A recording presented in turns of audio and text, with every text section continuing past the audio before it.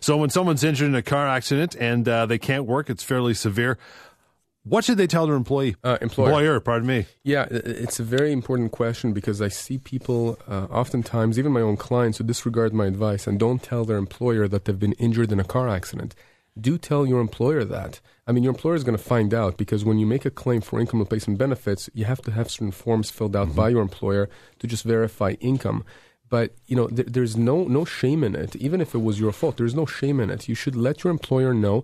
And by telling your employer that you have been injured as a result of an accident, and it doesn't have to be a car accident, it can be a slip and fall, it can be something else that, you're injured, that's recorded in your file, but that doesn't work against you. It actually works for you because in a way, it creates a protection for you, right? John, you speak with Lior all the time about people who have a disability, who've been injured. The employer can't simply fire them.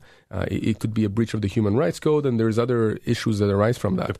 So, from the personal injury context, from a car accident context, imagine that, you told your employer early on, your employer says, okay, we're going to wait to see what happens.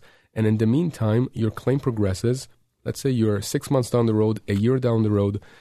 We get your employee file, and we provide it to the insurance company, the other insurance company, the one that, for the driver who caused the accident.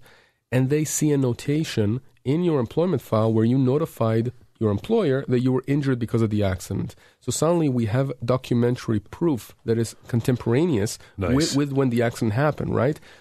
Now, what happened in a situation where you just stopped working because of an accident? You didn't tell your employer. The employer doesn't know. The employer ends up firing you because you don't attend at work. Your employment file doesn't have anything to do, and it doesn't say anything about injuries. So then, let's fast forward 6 months down the road, a year down the road. The file gets provided to the insurance company. They look at the file and they say, hold on for a second. If you really were injured, you would have told your employer. No mention of it. There's no mention. Yeah, they just fired you. So your That's firing crazy land. is it's unconnected then to your injury. And again, it creates a problem that we now have to diffuse this issue.